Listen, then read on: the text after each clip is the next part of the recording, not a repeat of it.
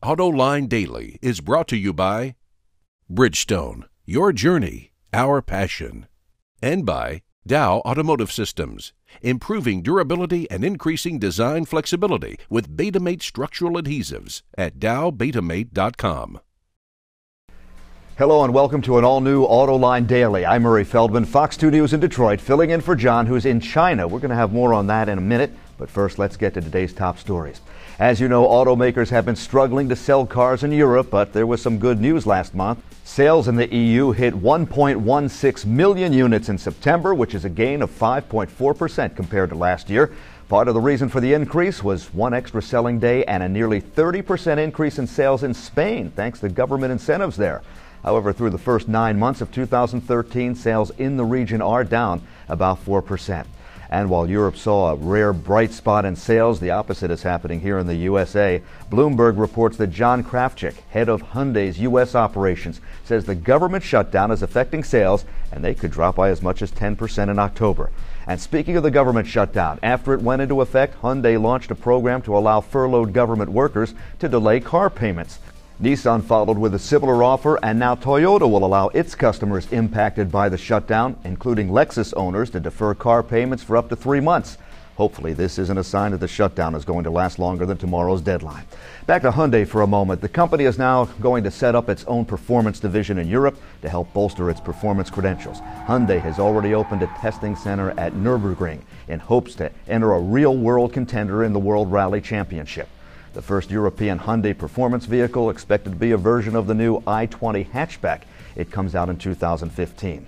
Well, if you're wondering where my friend John is, who usually hosts AutoLine Daily, right now he and the AutoLine team are over in Wuhan, China, covering the 4th annual Global Automotive Forum. Wuhan is a city of over 10 million people located in central China. It's sometimes referred to as the Chicago of China, thanks to a series of roads and railways and bridges that make it a transportation hub in that part of the country, and a perfect host for the Global Automotive Forum. In fact, the GAF, as it's called, kicked off earlier today with a press briefing on China's 10th largest conference, which attracts executives and politicians from all around the world, including many panelists who will be attending. And one panel is hosted by John himself. It's called New Energy Vehicles, where they'll be discussing everything from EVs to hybrids and more. The AutoLine team covering the conference for both Daily and AutoLine this week. Look for continuing coverage of the GAF here at autoline.tv. Ford and General Motors will be replacing their CEOs in the near future, so that begs the question, who do you think should be running these automakers? It's coming up next. Dow Automotive Systems, driving solutions in automotive, commercial transportation, and aftermarket with innovative products like Betamate structural adhesives. Lighter, stronger, safer. dowbetamate.com. The big automotive story we'll be following over the next 12 months will not be under the hood, but in the driver's seat of two of the big three, Ford and General Motors. Who will lead the companies? Both Alan Mulally at Ford and Dan Ackerson at General Motors have been dropping clues that 2014 will probably be their last. Both companies are taking steps to ensure a smooth transition.